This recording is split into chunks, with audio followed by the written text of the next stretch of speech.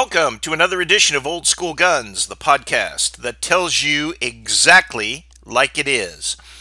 And this is episode number 136, 136.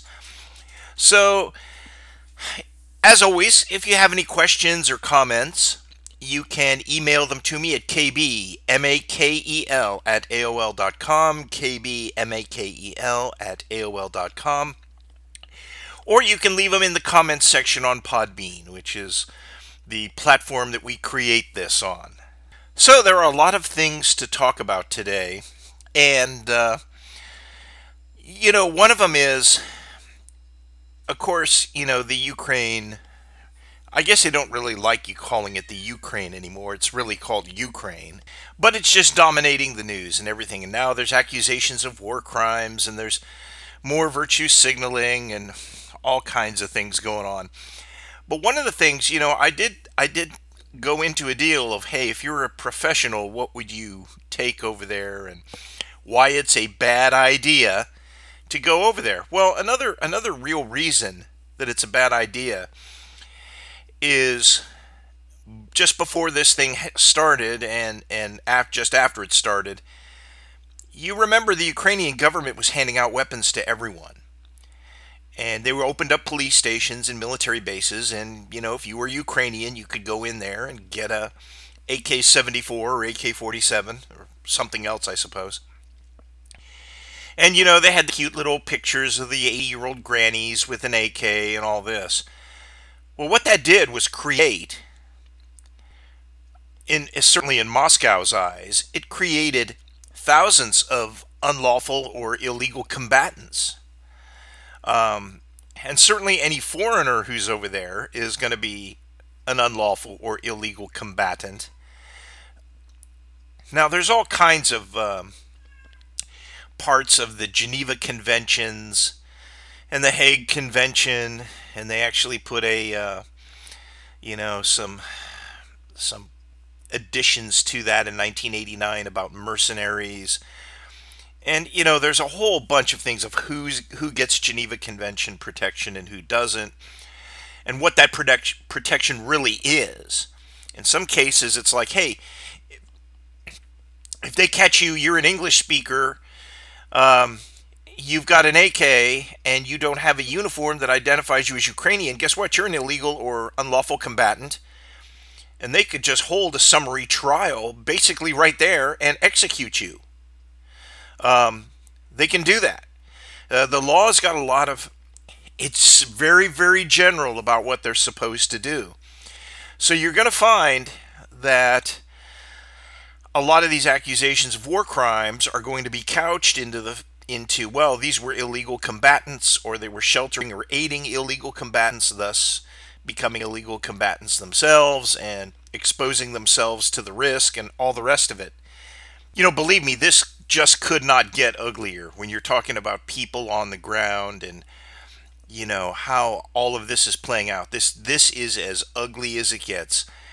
It's at least as ugly, and I think it's even worse than Yugoslavia in the 90s.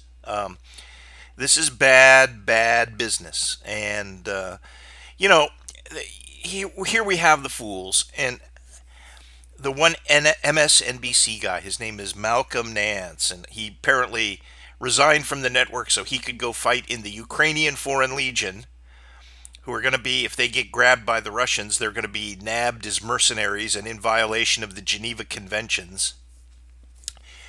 But anyway, this guy is a retired Navy crypto guy, okay? Think about radios and codes and frequencies and things like that. Cryptologist, coding and decoding messages and all that. So that's what he is. Now, I don't know about you, but if I'm about to enter a ground combat situation, one of the last guys, and I had a bunch of prior service guys in front of me, the last guy I would pick to want to cover me or to want to be around somebody who knows what they're doing, it's a Navy crypto guy.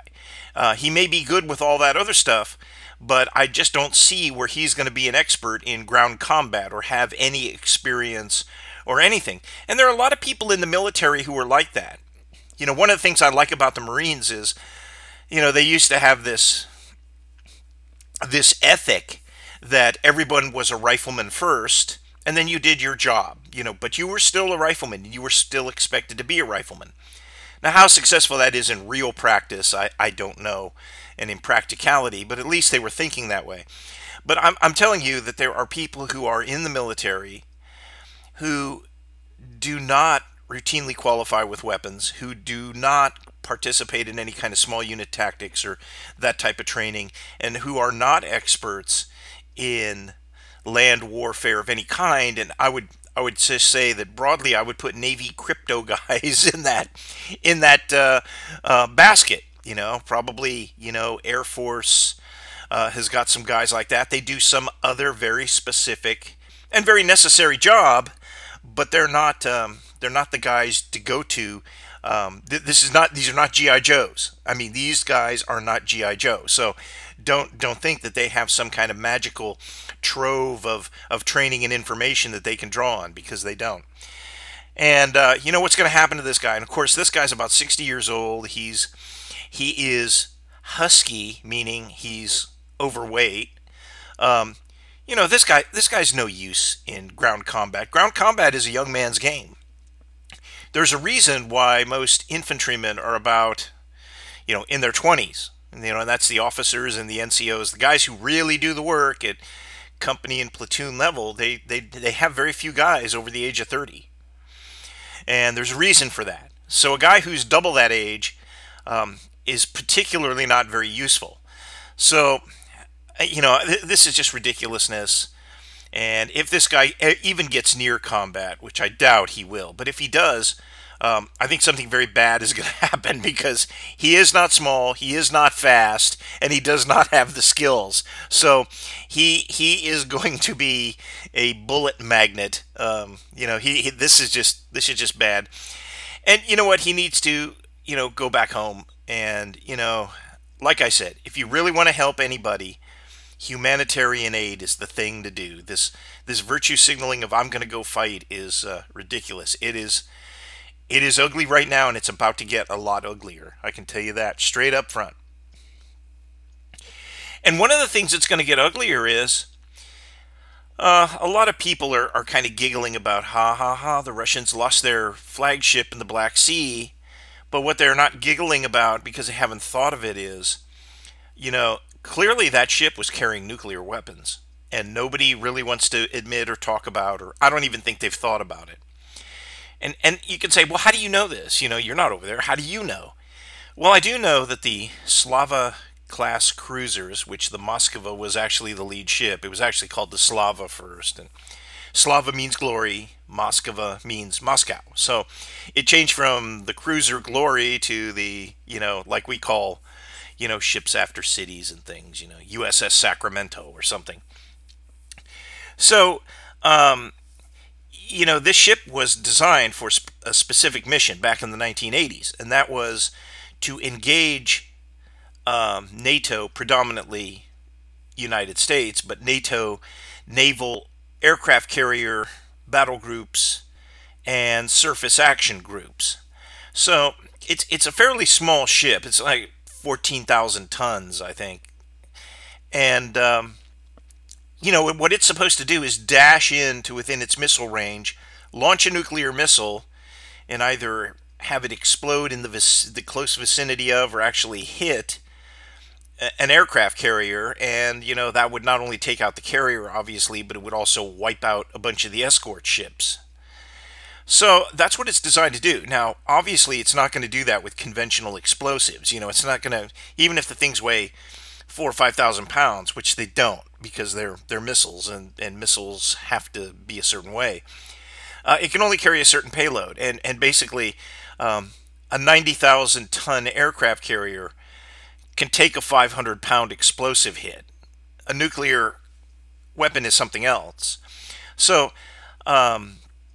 obviously, this thing's been equipped with nuclear weapons, because they're not going to, because the potential of a war with NATO, or a strong naval type of force is there, it's not like they can say, "Hey, hey, don't start the war yet. We got to go back to port and load up the nukes so we can fight you guys." No, they're going to have them on there. So now those things are, however many there are, and I would say there's probably at least two, probably four. Those things are sitting at the bottom of the Black Sea, and are they leaking? Were they damaged? Were they completely undamaged? Are they so protected in those missile tubes that they had and everything else that somebody could theoretically go down there, snag one, and have a functioning nuclear weapon? Nobody really knows the answer because nobody's talking about it. Nobody's telling us. But I'm here to tell you that, hey, that's a problem out there.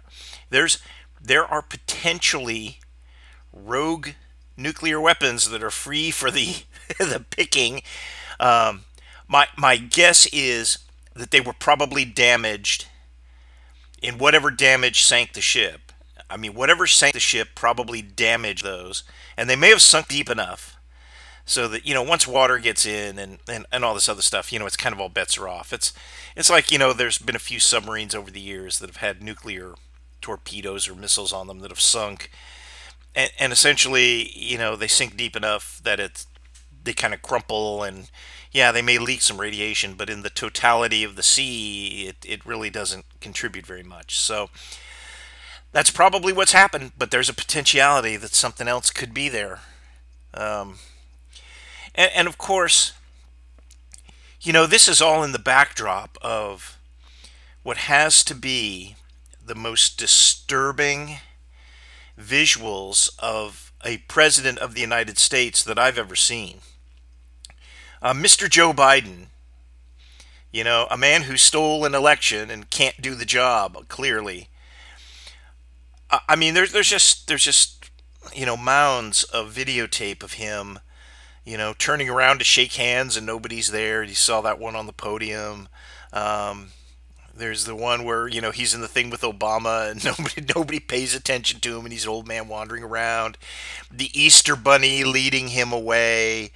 It goes on back to where I think he was meeting the Pope last fall, and the reports are that he kind of pooped himself. I mean, this is the leader of the free world. This is what we got. Um, this is a disaster. This is a plain disaster. Not only is this guy just incapable of executing the office, but it's getting worse. There is no road where, well, maybe he's just not very good and he'll get better. As the longer he's president, the better he'll become. No, that's not it at all. He is he is declining precipitously, and his speech, everything you see, the garbled stuff that he says sometimes, this is all getting worse. And the whole Democratic Party is kind of losing its marbles. Um, there are several, Democratic senators led by, Dianne Feinstein, who I don't think they know where they are half the time. Same thing with Pelosi in the House. Does she even know where she is half the time?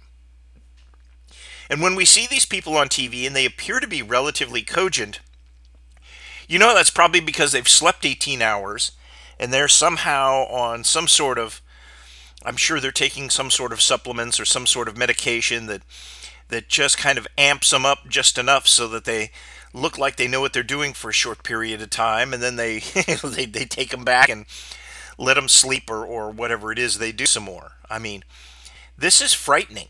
Our national government has aged in the last 50 years. Our national government has really aged, and there were a couple of exceptions. Barack Obama was a young man when he was elected. George W. Bush was a little bit older. Bill Clinton was kind of a young man, but the leadership in the Congress around them has gotten progressively older, just a lot older. The and now we've got these old candidates, these guys. Don't think for a minute that Mitt Romney is not going to run again. Mitt Romney 2024 is going to happen. It's a mess because he's a complete dirtbag, but that's going to happen. I mean, we're getting now that these people, in order to consolidate enough power to make a run, are getting to be in their mid to late 70s, which is not a really good sign. We really need some younger people and not these oldsters who are really just not up to the job. Just not up to the job. I mean, our government has to be functioning. Feinstein is not functioning. I would argue that Pelosi is barely functioning, and I would say that Biden is not. And the worst part about that is there's no even strong vice president to back up Biden. You have, giggle britches, and the giggler, um, she's probably young enough, and she probably could be spoken to and reasoned with much better than Biden. But I don't think that gets you anything. I just don't think that she has the raw intelligence to make herself to be a president, to be a leader. If you look at Kamala Harris, the last thing you see when you see the way she acts, you see the way she does, when you see her performance on things like the border, the last thing you think of is leader. She is not a leader. She is, a creature of the environment that empowers people based on gender, race, and all kinds of other stuff that is not leadership based or focused. So there you have it. It's a mess. Our national government is a mess. And you know what? The elections at the end of this year, 2022, they will fix part of it, but they won't fix all of it. The executive branch will still be in the hands of people who are incapable of running it. And if you think about that, there is no corporation that would tolerate this. If this were private sector, I mean, hey, there would definitely be a house cleaning. It's the way it goes. I mean, because there's too much at stake. I guess for our government, there's not too much at stake, although there really is. So that's the pathetic Biden administration. It's absolutely disturbingly laughable and a real crisis. It's a real crisis. Another thing, I mentioned this last podcast. We have the subway shooter. We had the subway shooter in New York, and then we had these. There was a shooting in Sacramento and a shooting in, was it South Carolina? And the majority of victims are just, kind of random, but including, and it's all races. There's nothing that shows that anyone was particularly targeted, although the guy in New York was a real vicious racist. But these criminals were black, and these stories just vanish. I mean, they're on for like a day or two, and then they're gone. When the perpetrator does not fit the narrative of a Confederate flag waving, Rhodesian camouflage wearing white supremacist, which, face it, those don't really exist very much. Then it's a disaster for them. They just basically ignore the story, which they have. Those stories have just fallen off the radar, completely fallen off the radar. Why is that? And who should be held accountable? The news media should be held accountable for that. This is journalistic malpractice. It is terrible. It is absolutely terrible. And then you have the fake organizations, and a lot of people dance around this, but Black Lives Matter is fake because if a black person is perpetrating the violence on other black people, they don't care.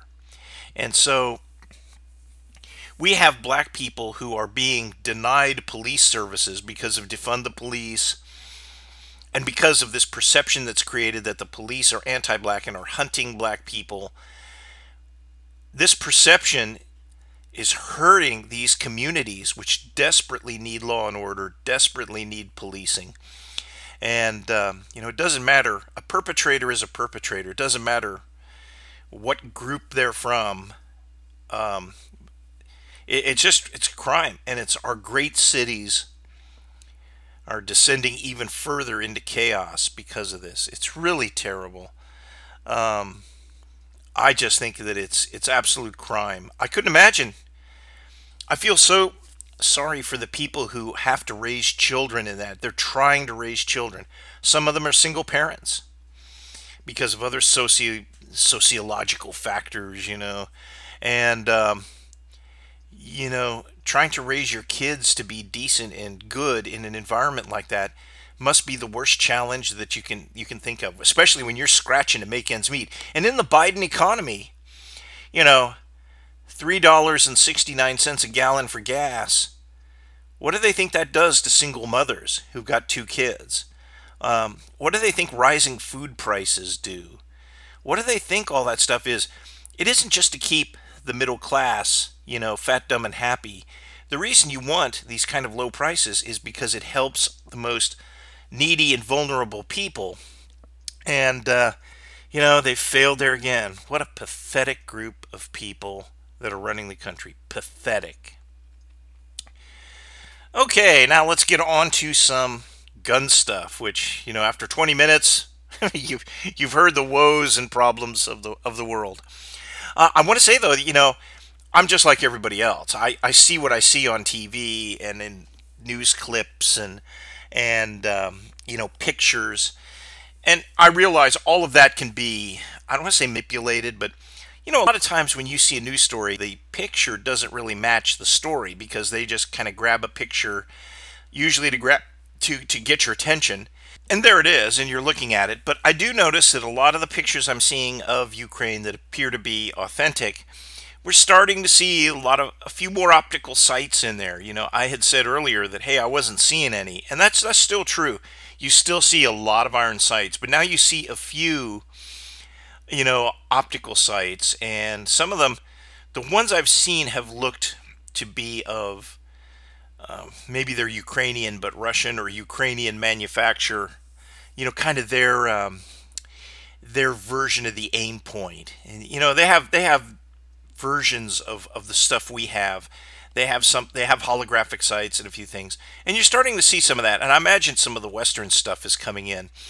But I still believe, though, that iron sights are going to rule the day there, because of the simplicity and all those other things we've talked about. But we are seeing some, and I think with the Russians are probably better equipped, at least in that area. I think they're probably a little more better equipped. But we'll see how the pictures effectively kind of tell the story of who's got what and maybe where it came from. So that's basically a thumbnail of what's been going on in the big world. There's a lot of other things to talk about. There's all kinds of things that are happening, and one of them is, and this is actually a question. What do you think of the announcement of the Army's new squad automatic weapon and new rifle? And we've been hearing those, the 6.8 and the kind of bimetal casing and all the rest of this. I'm not dubious. I'm open-minded. I still think that you have to make a really good case to replace 5.56, and if it's performance against body armor and cover, that's a good case. And if 6.8 can deliver, that'll be interesting to see. I guess there's a civilian version of the cartridge called the 277 Fury. There's even some rifles that are, the semi-automatic only versions of this new rifle, the M5. I think they're probably going to call it, and we'll see how it is. I myself am not really that interested. I think my fear with it is that, and this has to be borne out. I don't know this, but my initial impression would be that it's going to be heavier recoil than 5.56, and it's going to be lighter than 7.62 NATO. So it's neither fish nor fowl. And you have to look at, and I'll start with 7.62 NATO. 7.62 NATO is the greatest battle rifle cartridge that ever was. I mean, it without doubt, and thus it's also the greatest general purpose machine gun cartridge that ever was. It's shorter than the 30-06 by like 12 millimeters. and it delivers effectively the same performance. It's a very efficient cartridge. It was designed for automatic weapons, and it's powerful. It's deadly accurate. It was actually a great cartridge and a great piece of military engineering. Unfortunately, it came out in an age where should have been going towards intermediate cartridges. Just sort of, it was like you take your GPS tells you to turn right and you turn left, and then you go, why am I lost? Well, because you took a wrong turn, and where we should have gone was somewhere else. But we wound up with that, and for what it is and what it was designed to do, it's one of the greatest military cartridges of all time, without doubt. 5.56, the same way. I noticed that one of the things they were touting as well, the new M5 will be more accurate and more lethal. And I'm like, that's good. Those are good things. I'm just thinking, though, that if you wanted a more lethal 5.56, you could go back to 55 grain bullets because those were very lethal. You could also go to longer barrels. 20-inch barrels are not a hindrance. In my heart of hearts, the only criticism I have of the M4 is I just don't really care for it as a general issue infantry rifle. I understand why they did it, and I understand it has some great advantages. I'm just not sure that I like 16-inch barrels. That platform was designed with a 20-inch barrel, and it works very, very well with it. And that would have been a great advantage to keep. That would have been a great advantage to have that. But we'll see. We'll see how these new ones work. I have high hopes because I want the boys to have the best, boys and girls to have the best. But we'll see how this stuff really works out. So to kind of go into the questions and answers, this leads us into our first one. With the potential adoption of the 6.8, and I think it's more than potential at this point, but we'll leave it at that. Is the 5.56 still a success and a viable cartridge? And I would say, 5.56 never scratched the itch of the 30 caliber guys or of the long range target shooters. It sort of did. It actually displaced the 7.62 NATO, like 25, 30 years ago. But it never really caught them the way that the other cartridges that were previous had. So, and it took special loads too. I mean, the high power loads were the 75 and 77 grain bullets. It took a lot of refinement to get it to where it was really better, and it was. So 5.56 is still a success. I would use it unreservedly in hostile places. It's an excellent cartridge, and it's going to be around forever, and everybody worth their salt has adopted it. Well, now, whether the leap to 6.8 will make a difference, I don't know. We'll see how this shakes out, but yes, it's still very successful. And my comments on the 7.62 NATO are still the same. It's very successful, maybe the greatest battle rifle cartridge there ever was, but it came out after the age of the battle rifle was over. So that's it. But we'll see what happens. I don't think more countries will be adopting 5.56. I think it reached its saturation point probably some years ago. And I think you'll see if 6.8 makes it and has the killing potential, then you'll see other countries gradually transition to it. It'll be interesting to see how the U.S. military handles it because, it's the 5.56 NATO. So it is NATO cartridge. And unlike 5.56, which could be adopted to AK platforms, I don't know that this 6.8 will. So if you're a country like Poland and you have 5.56 AKs, you have to get a new cartridge and a new rifle, which they may not want to do. I mean, they may not wish to do that. That's just too expensive. And especially if they think that there's going to be more aggression in that part of the world. They're probably going to be increasing their production of what they're already using, as opposed to shift to something new. That's what killed off, a couple of cartridges. The 7.35 Carcano was killed off because Italy was in a war. Couldn't convert. It just didn't make logistical sense. In the First World War, the Pattern 13 rifle in 276, Pattern 13, 1913, well, 1914 they're in a war. They just had to give up on it. It just couldn't do it.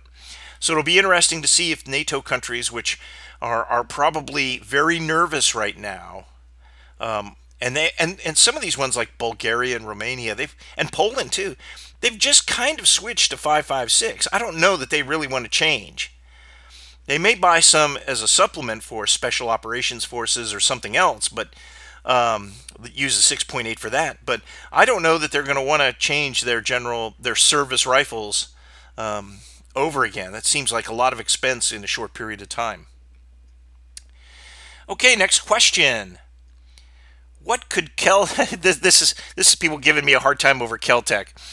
What could Kel-Tec do to make the Sub 2000 better for use in the Ukraine?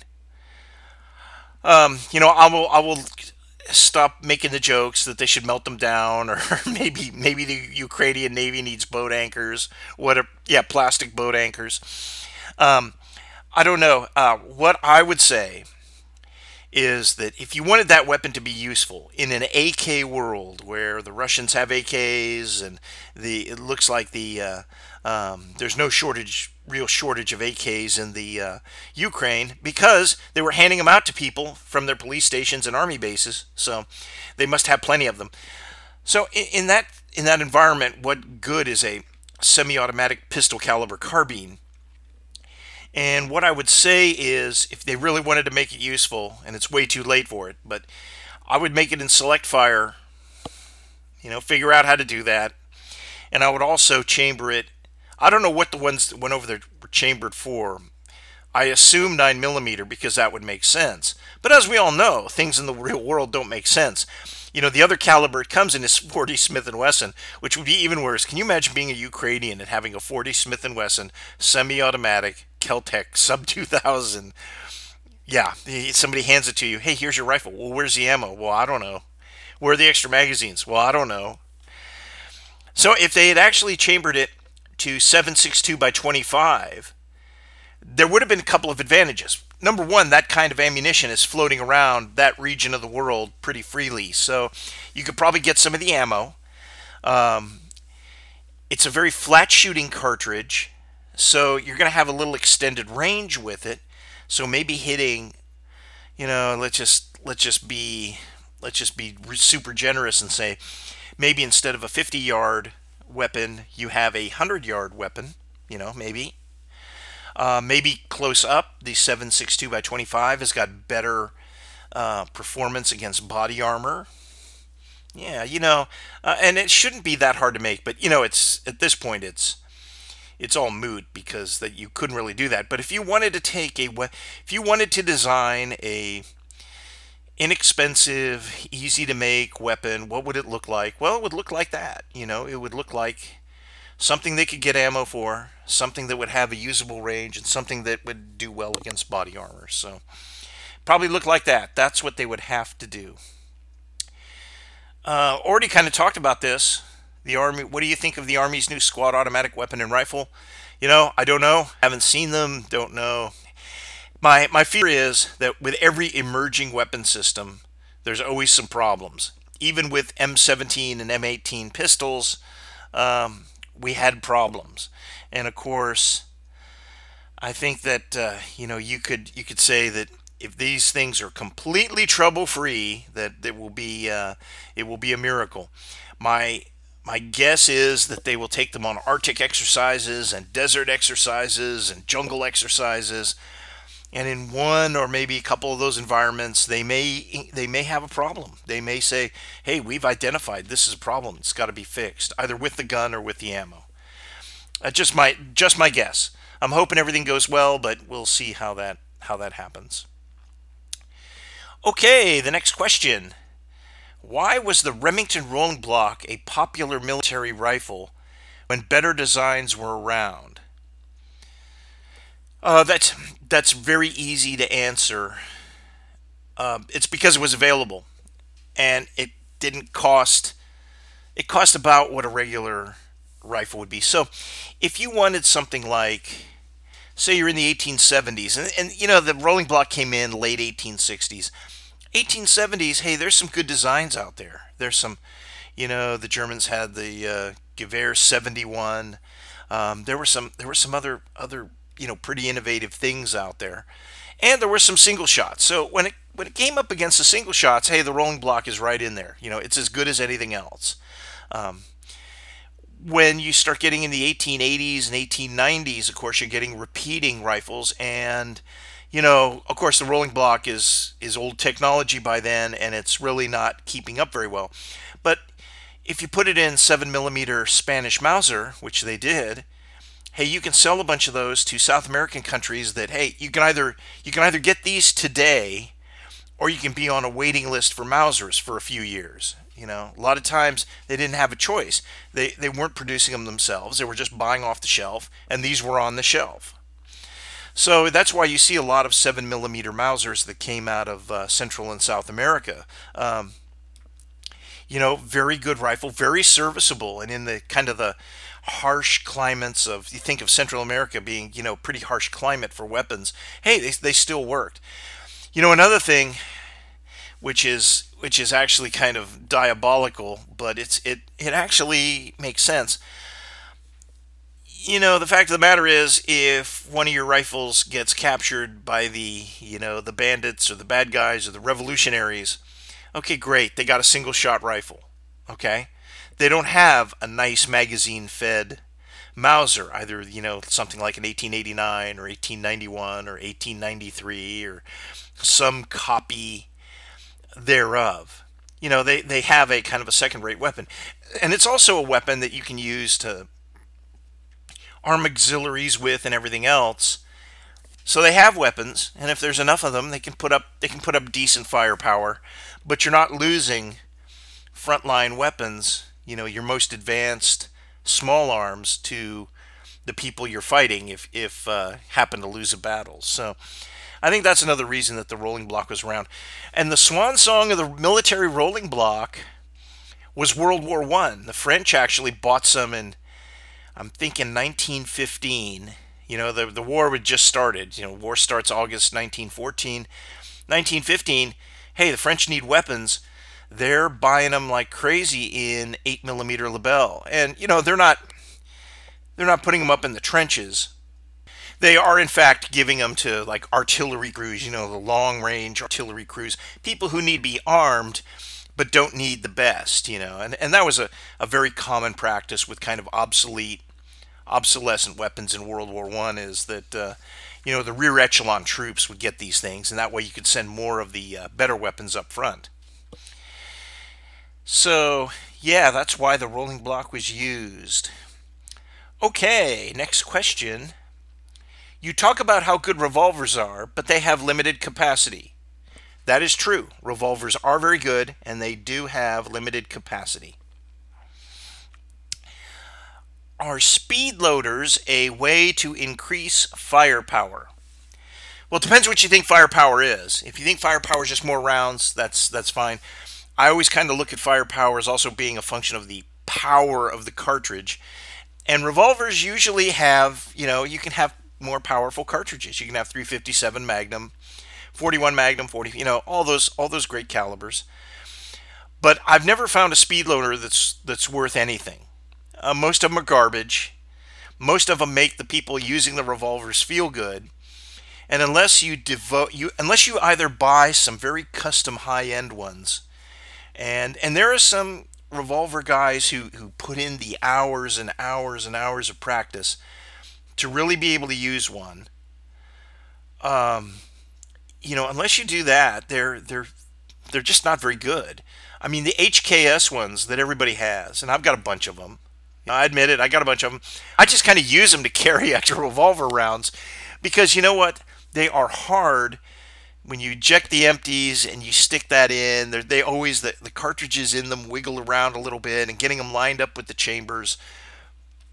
Is it better than putting them in one at a time or having a fistful of them and trying to load it? Yeah, probably is, but they're not this great thing that makes the revolver somehow the equal of a magazine-fed semi-automatic pistol. They just don't do it. So those things are pretty much junky. The only ones I've seen that ever really do work are the old moon clips and the full moon clip, which was actually kind of like a 1970s 80s invention. Is the full moon clip for the 1917 revolver, and they also did it's also, these things are made for auto pistol cartridges in revolvers, so like 38 Super 9 millimeter, and 45 ACP, of course. The full moon clip is probably the best speed loader there is for a revolver. You pop the old one out, and that's easy. Usually those things don't hang up. They pop out really easy, and the new ones go in a lot easier. There's nothing to twist, nothing to toss away or anything. They just go in. You close the cylinder. They're not as good as, say, you could compare it to, hey, you got a 1911, you got a 1917 revolver or a 45 ACP revolver. Hey, guess what? You can load that 1911 a bit faster, but the revolver keeps up reasonably well. Not perfect and not neck and neck, but it keeps up reasonably well. The other ones are junk. The speed strips, what I'm saying is, even if you get good at using those on the range, when you get in a tense situation, sometimes your motor skills aren't what you think they they aren't what you want.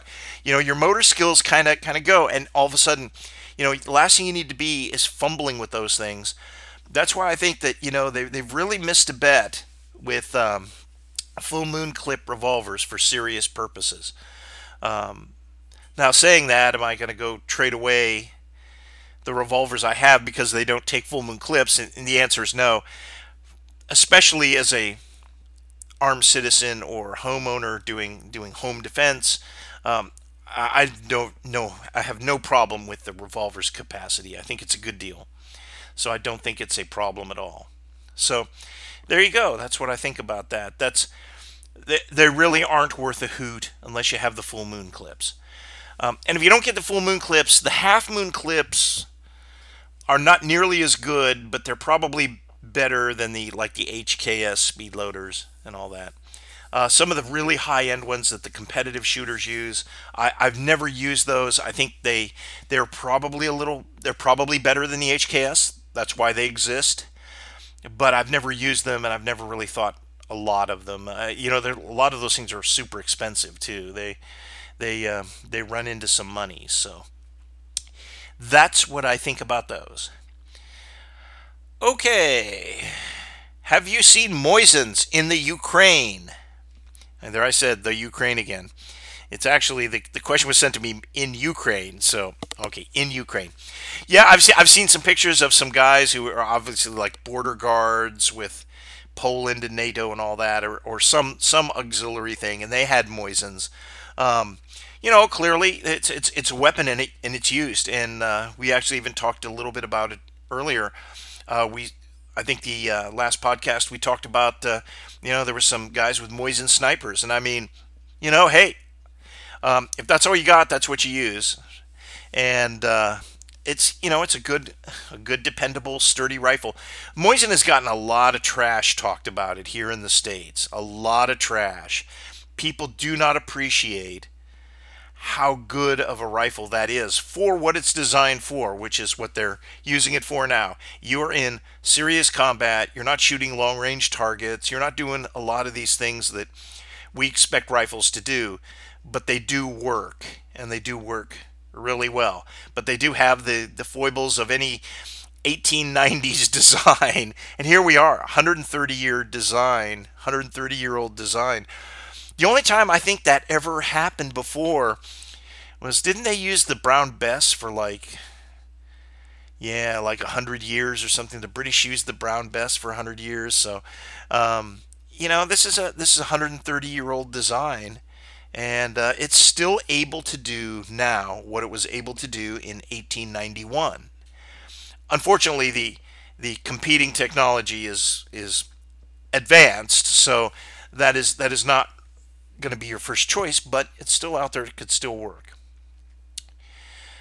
Okay, would you buy an Anderson AR-15? Okay, right now I would not, simply because I don't need an AR-15. So I have to approach this question from a theoretical, which is if I did not have an AR-15 today and I wanted an AR-15, would I buy an Anderson? And of course, there's other factors there too. If I'm on a limited budget, or I have to watch my money, or I have to sit there and say I only have a certain amount of money to spend and I need to buy ammo too, I would tell you that I'm a guy who I don't believe in cheap guns, but I believe in value guns. And there were a lot of guns over the years that have had a lot of value. Um, and that's getting harder and harder to find. And I'll give you an example. The SIG P210 target is outstanding value because it will shoot like a gun that costs 3 or even 4 times as much. It will. It just will. Is it perfect? Well, no, nothing is. But it shoots well above what you pay for it. That is the value. Uh, a lot of Savage rifles are the same way. They turn in a performance that is unexpected for something in their price point. Athlon scopes, and there are some other scopes out there too. But there are a lot of scopes now that cost between $300 and $500 that really hit above their weight. They really deliver performance that you would expect from something that costs twice or maybe even 3 times as much. It's just the way it is. There are certain things out there that are still of value, but you really have to know what you're doing, and you have to look at them, and you have to do your research and hopefully even get a chance to use them before you make your decision. And Anderson is that same way.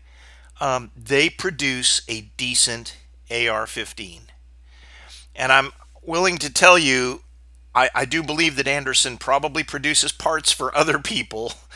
So there are Anderson parts in other AR-15s that people might not think that there are Anderson parts in.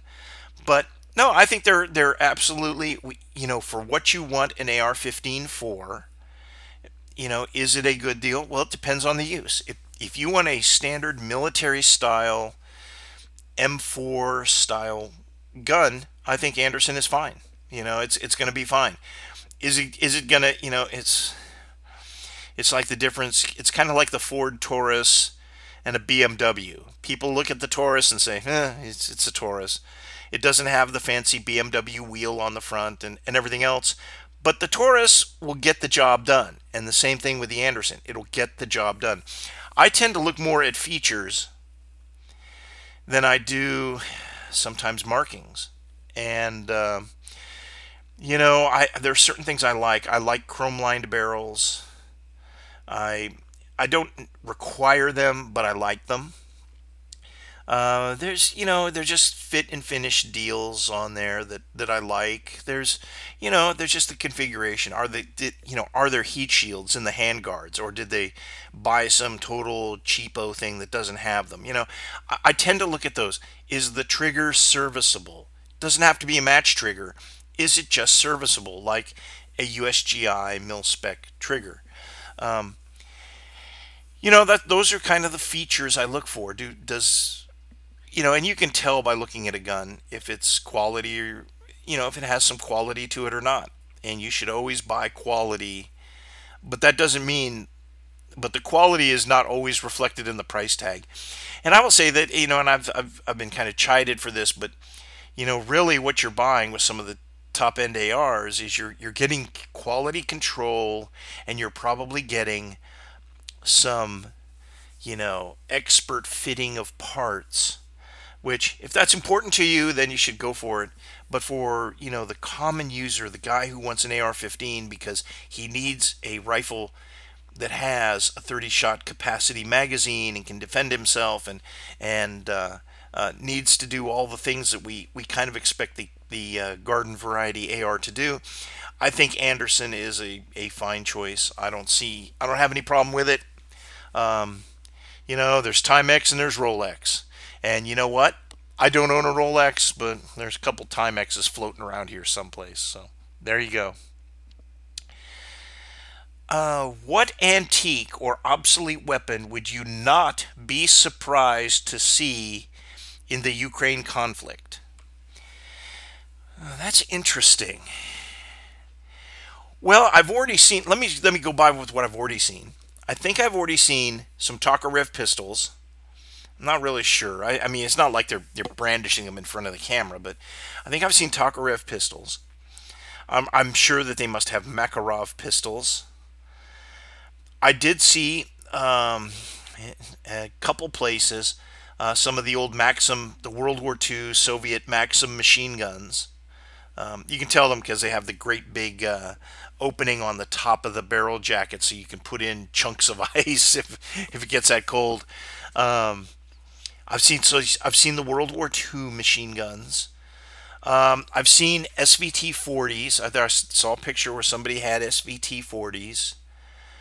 So I would not be surprised to see any of that World War II Soviet stuff, and up to now, I would not be surprised to see. Um, Going back, what World War II things would I not think I would see? I don't think you'll see any Sturmgewehrs because the ammunition is just going to be too hard to get. Anything that's got hard to get ammunition, you're not going to see, or there's just going to be too few of, and there's probably just too few of the Sturmgewehrs. A few in the museums, but that's they're not going to go around looking for the thing, and it's too much like the AK, so you're not going to see that. So really, what you're going to see is maybe handguns, and that could be anything.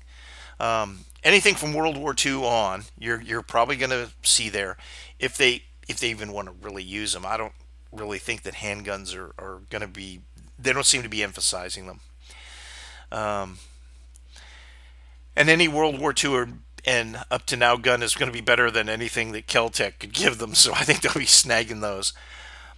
Going back farther, um, I don't know about 8 millimeter Mauser rifles. From World War One or World War Two. It always seems to me there could be. With the British Home Guard, one of the first thing they did was when because they had guys who had pitchforks and lances, basically, sharp, big, long, sharpened sticks. They went to all the museums and took everything useful out of there. And I think Ukrainians have probably done the same thing. So I would not be surprised if you saw, and I would think that I'll go out on a limb. I'll say that I would not be surprised to see a few Chauchets there, as horrible as they are, because you can still get 8 millimeter Lebel ammo. It's actually made, in Europe. You can still get it. The Chauchets, do you have? As long as you got magazines, and that's usually the Achilles heel. The Achilles heel is have these weapons that are in museums been be deactivated to the point where they can't be brought back. It's just not worth it. If you got a guy, he needs to be repairing, the guns people are using, and not a project of trying to restore a Chauchet to shooting to shooting form. So, but I would not be surprised if you see some Chauchets. I would not be surprised to see a few Lewis guns because you can still get 303 British. Um, I would not be surprised. I just don't think that there's that many more. I think you're just going to see a lot of World War II Soviet stuff because that's going to come out of museums too. I think you're going to see just so much more of that. But you could see a Lewis gun. You could see some Chauchets, a Shosho, they call them. You could see those. Um, and I just don't think you'd see anything U.S. I just don't think you'd see BARs or anything. You wouldn't see any of that. That part of the world, those weapons just did not get there.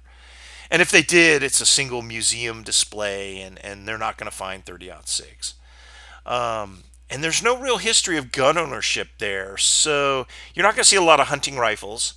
You're not going to see a lot of people with, hey, granddad's gun from the Great War or anything. You're not going to see a lot of that. So, they're all going to come from institutions. But I'm just trying to think of any other sources. There might be some government arsenals. I think they probably sold out most of it, but if not all of it. But you could see some P-38s, Lugers. Anything 9 millimeter is probably a good bet because they can get the ammunition there probably.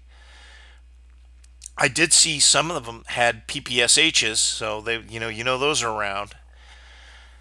But I would not be surprised to see Luger's P-38s if people want handguns. I just don't think there's a big emphasis on handguns there.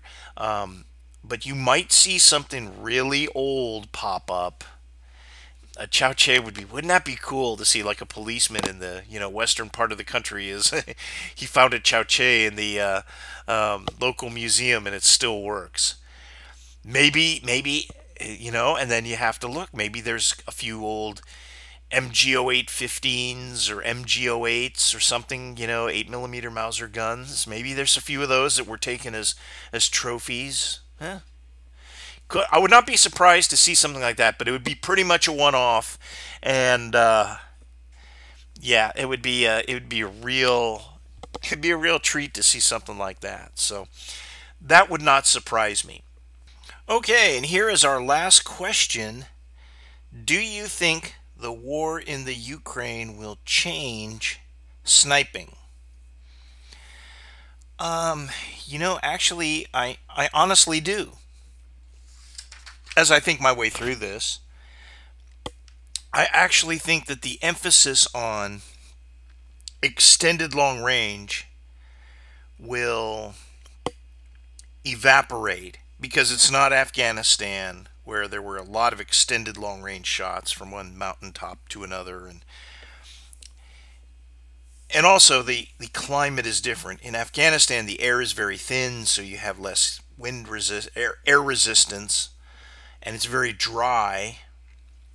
So that's much more conducive to long range shooting than the kind of the wet, mushy environment that you're going to have in the Ukraine. Um,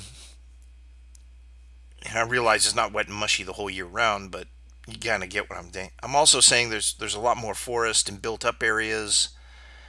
So I don't know. There's going to be a lot of opportunities, and why would you? I mean, um, something that's 2,500 yards away. Why are you really going to waste resources on that when there's other things that are obviously more pressing?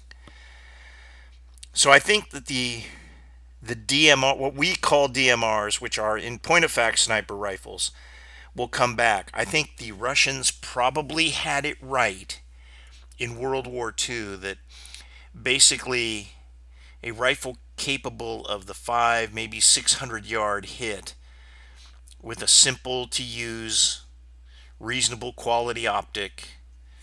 I think that is probably going to come back, and they'll find that that's a lot more useful than, say, a 338 Lapua Magnum made by, Lords of the Universe Gun Company that's all tacticooled and, you know, all tacticooled out.